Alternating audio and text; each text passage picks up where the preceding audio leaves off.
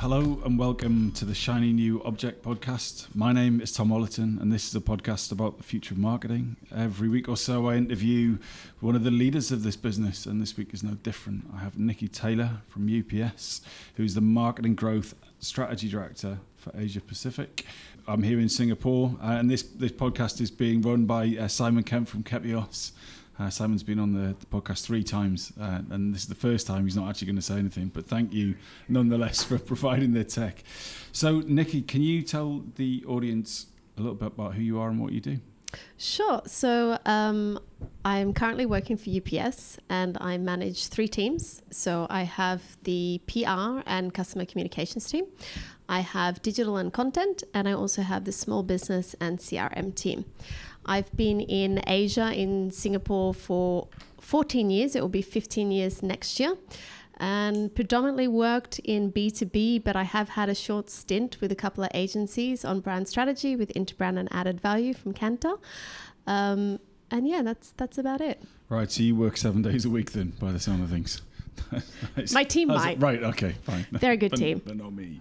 Brilliant. Well, look, thanks so much. So always at the start of the podcast, we do some getting to know you questions. Sure. So quick, easy one. What is the most useful thing that you've bought with your own cash that you use for your work? Sure. Well, there's 2. Okay. One is nothing out of the ordinary. It's a mouse because I really can't handle the touchpads. Right. And I like a travel mouse, so I always have that. It's a travel mouse. It's just smaller. I remember when I worked at Google, I could get one from the tech stop, and it was the size of my hand. So I didn't know how to use it, and I definitely couldn't travel with it. So I always buy a travel mouse. That's number 1. And the other one I have is actually a lapel microphone. Wow. Tell me more about this. That's a first. So this is because, so a while ago I was looking at taking our internal magazine into a digital format, into a video format. And I worked a lot with a company called Click2View, which is one of the first content agencies here. And at the time, Neil Moore was one of their founders. And basically, they were tasked with helping myself and my team become train the trainers of how to do better video. And one of the key tips that he gave us definitely through that training was that even if your video in the imagery is not great, it's okay as long as the sound is. Because if the sound is crap, no one's going to listen to it. So, you know, for $60, a lapel, mic means that if I'm there doing short grassroots videos after an event that we've developed, at least I capture the sound and it's good. And that's why I always have it. And why didn't you expense that? That's a bit tight. UPS, isn't it? Like they're going to extend 60 quid. UPS. And to be fair, the first company I had actually already gone ahead and done it. It's when I moved to a different company, and so it was just easier to do that than put it through expenses. Yeah, that's such a great bit of advice. But I think, let's get nerdy about microphones. Someone who has terrible microphone technique, as Simon keeps pointing out, I find that the less confident someone is with a microphone, the further away from their mouth they hold it. Whereas mega confident people will, yeah. But then you have the whole rustling problem. Nope. You just dealt with that. Just know where to clip it. It's right. Totally fine. Okay, brilliant. Okay, well, moving on from the microphone section, but that's a lesson for me, definitely. So, to have been in the region for 15 years and not be from the region necessarily, you must have made a couple of mistakes in your career. But what has been the biggie, the one that you just at the time you were red-faced and it was a nightmare, but retrospectively it made you who you are? I've been lucky enough, I don't say I've been red-faced and had any major one particular moment that it's just myself. There's a couple where my team may have done something and I've found out and I've covered. And for example, in Vietnam, a video for an event was shown to me 10 p.m. before the day of the event, and it wasn't on brand. Didn't really have a clear message, but I let it go ahead because it wasn't going to damage the brand. But I made sure it wasn't supposed to go outside because I knew senior management would not be pleased with that. It did manage to get outside, and so I was pulled in and asked if I knew about it. But it was fine, so I had a couple of those and other things where, team members, obviously we have sensitive information. Not all of them are trained in comms. So sometimes on social media posted things that about, confidential information about investments and stuff like that we hadn't released in the press that I needed to get down quickly. So things like that. But I guess the biggest one, and definitely where the learnings has come from, is I spent a good amount of time in Bangalore the first 3 months of this year. And that's one of my previous job with Google. And I think I can't delve into the real details of it, but at Google I was on the food team, and I was on doing the communications and the marketing for them. And in Bangalore, we were on the vendor side, and we had partners on the Google side, and they were changing it over to us from a previous vendor, and we were rolling out along with a remodel of the kitchen. And just it showed the importance of making sure that teams are not siloed and that everybody's aligned on the key messaging and who should actually do the messaging. And it was a perfect storm. So they decided to send messaging out from the Google side to the Googlers a week before Christmas from someone on the food team that was not well known. And probably they should have had a town hall meeting. So what happened is they all came back from Christmas wondering what happened and where's their favorite staff, why is their kitchen shut down, where's their food, and of course we were the new people there. And I spent a lot of time with some angry Googlers over the food situation, and it took us quite a few months to sort of calm the situation down. And it really stemmed from operations team and my team on a local and a regional level not always being aligned. And then, we've got global pressure as well. So it's that stakeholder management. And also, just being honest and transparent with everybody. And when you say food, you mean the food at Google? Yes. Right. So brilliant story about the food at Google. I've had it a few times. It's pretty good. Yes. Patrick Collister, one of the really early guests, said that when he was at Google, he heard someone in the queue over say, "Oh no, not roast quail again."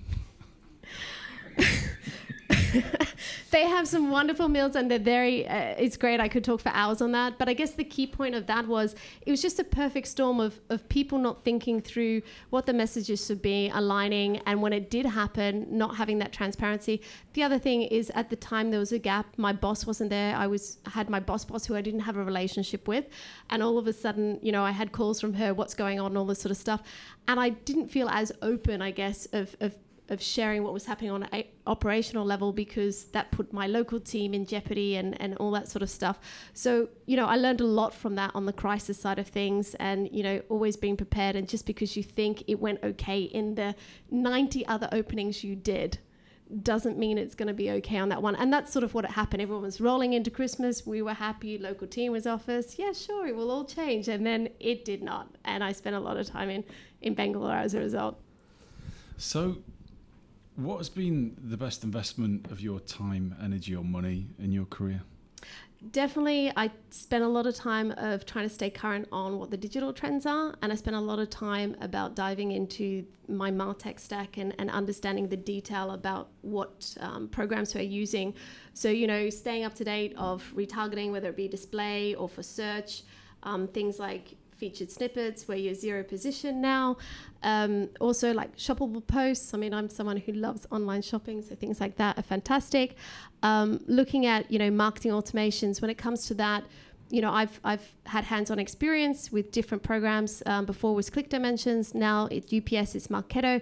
I have my training coming up because I've only sort of been there a couple of months and my team actually do it.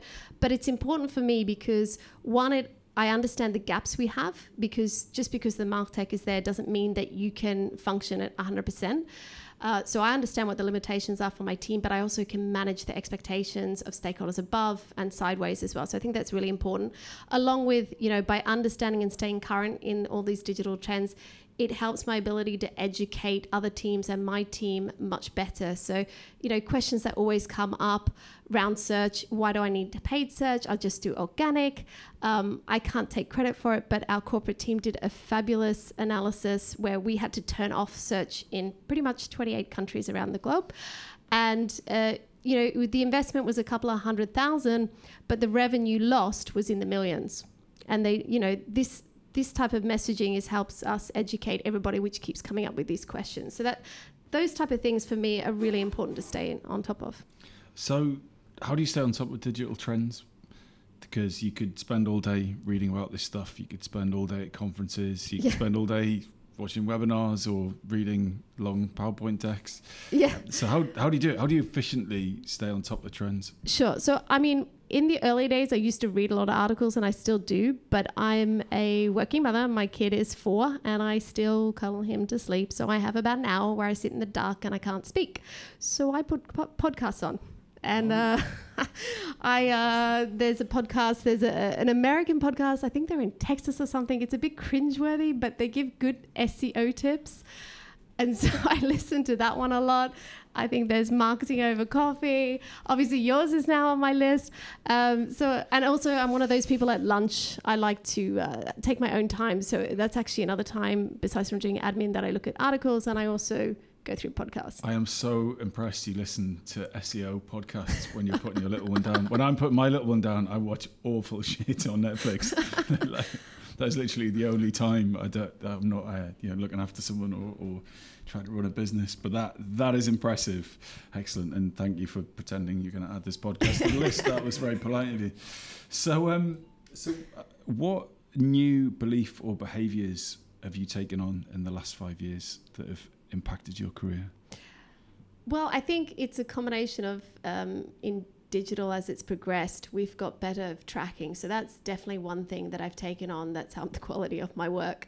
The other part is the understanding that I need to speak the business language. So just go back to better tracking, like just not wanting to make any assumptions about the audience. Can you just go into a bit of detail?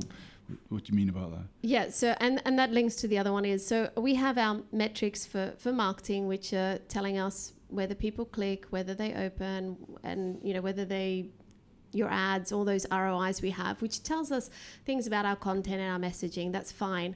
But the next part is linking that through. Did it come to a sales lead? Did that lead actually convert? And I've had different levels of data in organizations that I've worked. So a previous one, it was really difficult on some of the companies to get this, but we put the effort in and actually had the engagement with sales to come back and track with us. So some of them had lead cycles of 2 years, right? So, I mean, that's really long to take. But they would at least tell us if it's a qualified lead and if they got a meeting out of that. And at least that helps when we're going up for investment. Some of them were a bit more short term. So that was great. They could come back within 30 days or even in 3 months or 6 months and give us an update of that and be able to track the revenue. But we put the effort into having to do that manually with the salespeople and building that relationship, and that was important. With UPS, they have just data everywhere, which is great, but sometimes it doesn't always match. But my team do a fabulous job of pulling multiple files and trying to make sense of it. And that is the most important thing when you talk about tracking for business leaders is, what was the revenue?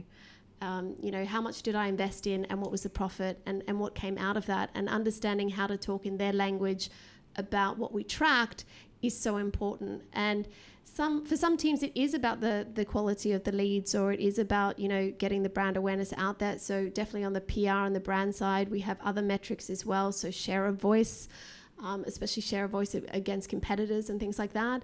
And tracking what the sentiment is in the news as well, especially with the trade wars and China. I mean, that definitely comes up. So it depends on what they're looking at, but having all those metrics and being able to report on that in the last 5 years has definitely improved the quality of the marketing that I output. Right. I heard a new sales lead terminology. So we have a expression in the UK which is bants, which is like, banter. But do you know what a bant lead is? I have not heard of that. That is a lead where the person has budget authority, an actual need, and a time frame. Bants. That's a great one to learn. Yeah, that's probably only amusing to me. That's fine. So, final getting to know you question. How do you want people to remember your career? Okay, so, I mean, I'd like to be remembered as a leader and a manager that really adds value. Someone that welcomes open discussion. There's multiple times where I'm quite happy to be disproven.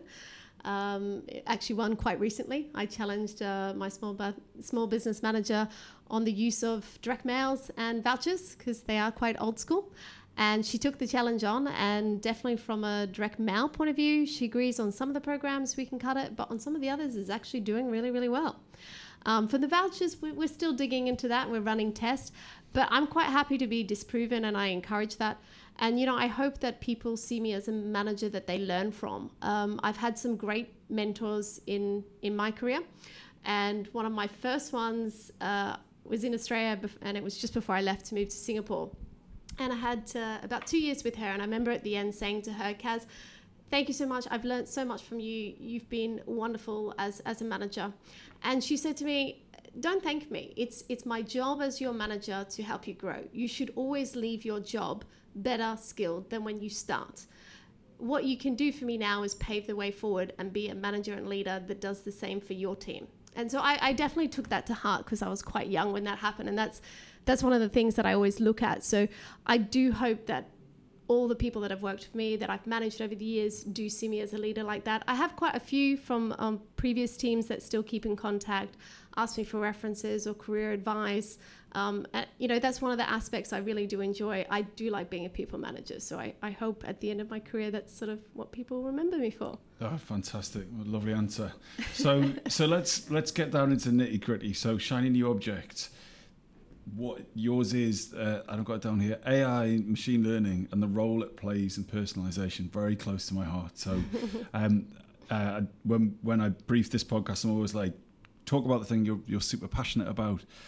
So I'm very keen to hear what you have to say about this and how you're using those technologies in your role now. Yeah, well, it's a passion of mine because I'm a consumer as well. I hate those ads that aren't relevant. I really hate the cold calls. I'm horrible, especially in Singapore. I will hang up on them if they haven't got me at the right point, especially if they're financial advisors, because I seem to get on the list for like the last 14 years. One has actually got through. So I'm very, very keen on making sure that what is shown is relevant at the right time and is relevant to me. And machine learning, it's come a long way. It's not new, but it definitely has come a long way. You've got programmatic, you've got GDN, where at least the basics, you can start with the right approach, right? You've got your list from who's visited your website. You can have prospecting lists. You can have new contacts. You can have lookalike audiences. So you got the base level there. It goes to next level when you can start to do different ads based on different segments. You also have own channels, so where you have your own banners and your own messaging. I was so excited when we finally launched our abandonment cart banner only 3 weeks ago. And this is the thing, right? It takes... No one has said that on this podcast yet. But congratulations. Thank you. And the thing is, this is what I love about this, is that, in 3 weeks, it's a very small numbers that are seeing it in the segment that we're targeting. But out of that, 14 shipments have already gone through. So I'm happy with that. I mean, that's 3 weeks. I know that they're coming back. So if I can entice them further along, fantastic. And it shows that showing the right message at the right time works. I mean, you can see through your stats when you do retargeting marketing, whether it be on search or whether it be on display, it always outranks, your general marketing efforts, because, the more times you see it, the more relevant it is, the better click-through you get. People don't act pretty much straight away. Especially, I think, on B2B and the ones that I've seen, it's an average of 30 days for an action. And that's what I've seen in the logistics industry. So that really excites me because, I love those numbers and figures. And I think that, as it gets further along and your companies have the ability and this tech becomes more affordable, more and more people will be able to integrate it into their websites, into their advertising and everything like that. The other side of personalization, very close to my heart, is obviously email marketing. From a B2B side, even from a B2C, email marketing is still forefront. We all do it, but it does work. It really does. And being able to segment those markets down, it just provides a better experience for the consumer and better result for you. So in UPS, before my time, so they were set up, and now with the help of my small business manager, we're starting to evolve them. We have 3 programs. So one is new customer onboarding, take them through the 6-month process of you've signed up, how do you do this type of thing? So messaging, and we've understood through the customer experience that they have problems with billings or filling out forms or, customs or free trade agreements and things like that. So we've sent them messages in a consistent manner along their process of the 6 months. We also have another program, which is called our growth program. Obviously, we want you to spend more with us. We try to entice them along with different messages on that. And then we have inactive customers. So you've shipped with us, but you've not been shipping with us for the last 3 months. So we want to get you back. And those ones work quite well. We sort of nudge them along. And that's the base level. That's just where we're starting. So we put that out generically across Asia Pacific. What we see when we drill down into that is that because we're not personalized or localized enough on countries, is it's not working in all countries. Some countries do fantastically, some don't. And that will definitely be one point of first contact, is to look at the messaging. The other thing is like the promo offers that we offer. Maybe they're not attractive enough, or maybe they're not the right approach. One of the key things, not just digital, but also offline. I was reading some of the research that UPS had done a couple of years ago, and especially for Thailand and Vietnam, and it hasn't changed across the board, is that they like that one-to-one sales approach, even with the digital side of things.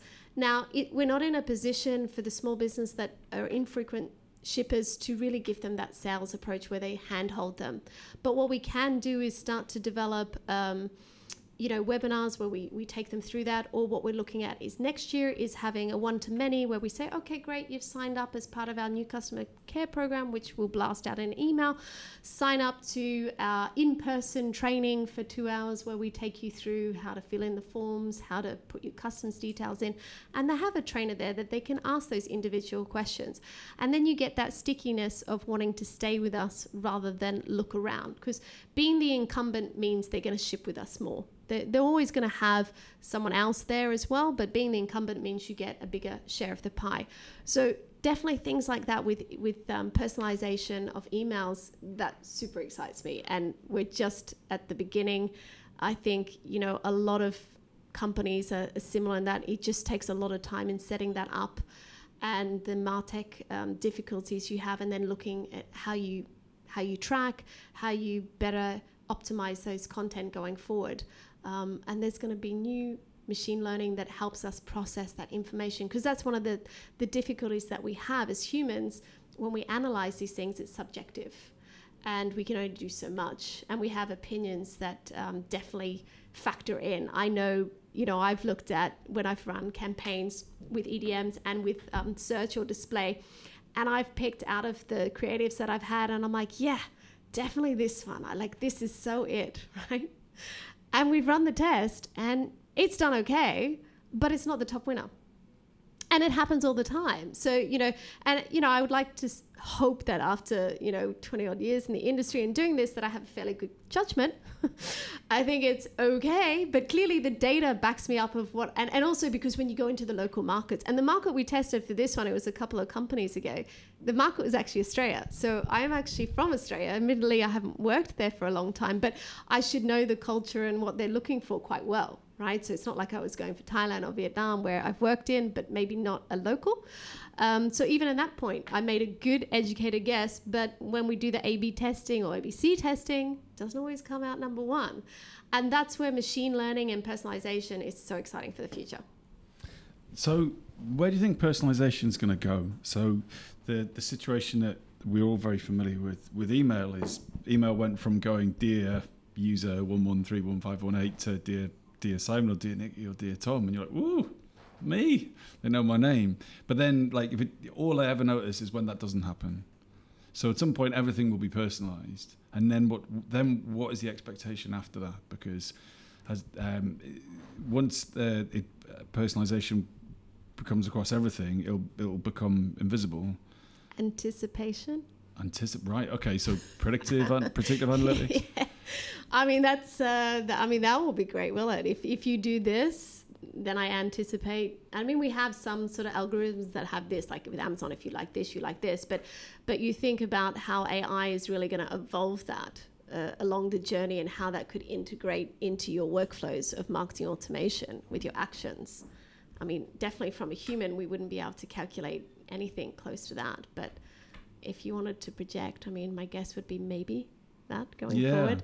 Yeah, I think that Google are doing some interesting stuff. I mean, I haven't actually seen it pop up in my Google Docs yet, but someone was showing me that Google gives them recommendations based on time. You opened this document on Friday at 4:00 for the last however many weeks. It was like a timesheet or whatever. So it it kind of makes a call, but I'm not in the cool innovator test set for that. It's depressing.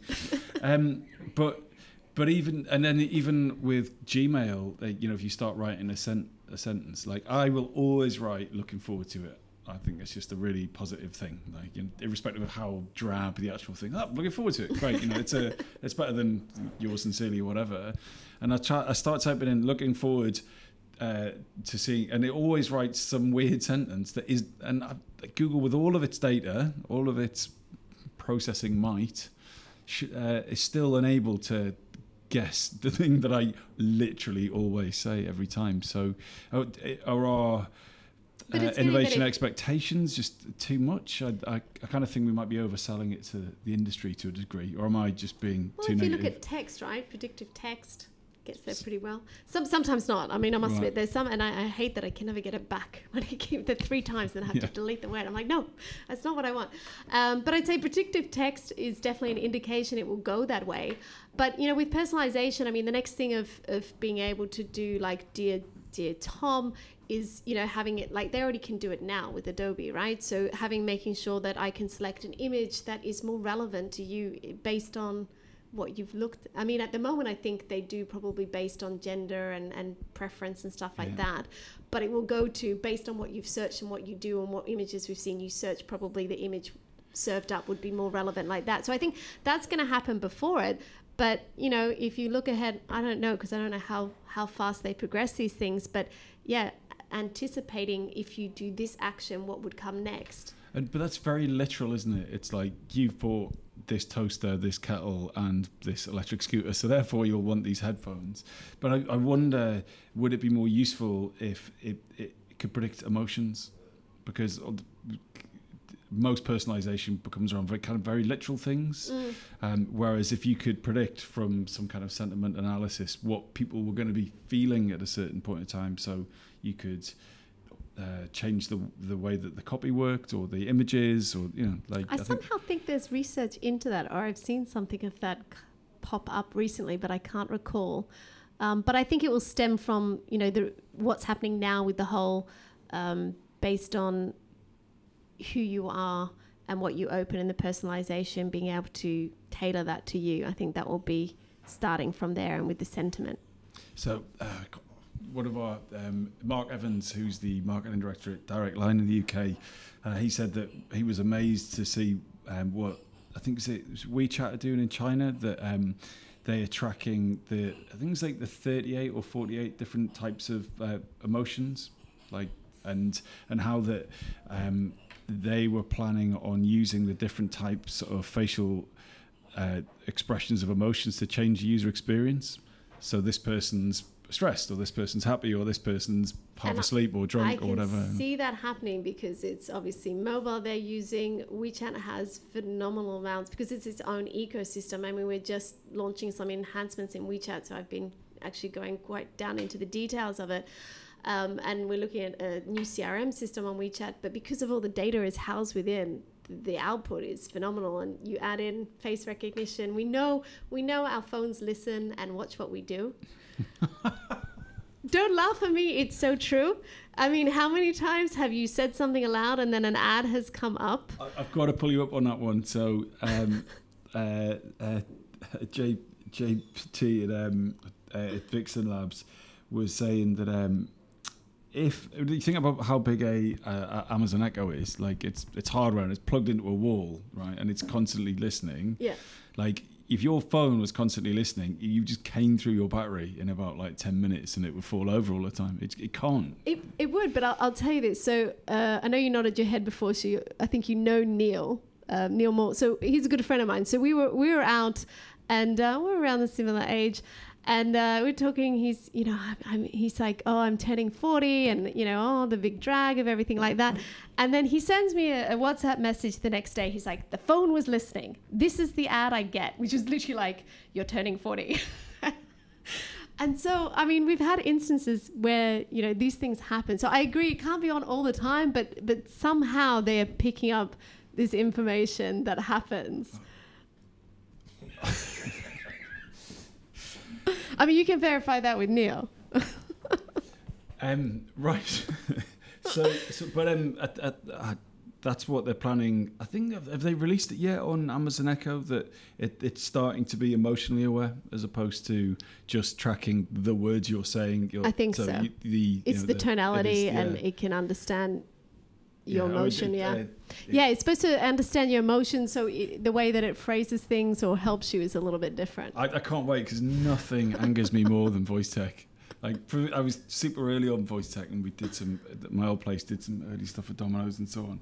But nothing makes me more angry than Google or Alexa not understanding things I say. I get like, if my computer doesn't work, you're like, oh, I've got to plug it in or whatever. But I know Siri never works for me, and my kid keeps pressing it, asking Siri to say something, and he just responds with, I don't understand. He is 4 though. It's a fair call. And I am so ashamed to admit this, but my daughter has started, her first 2-syllable word is Google.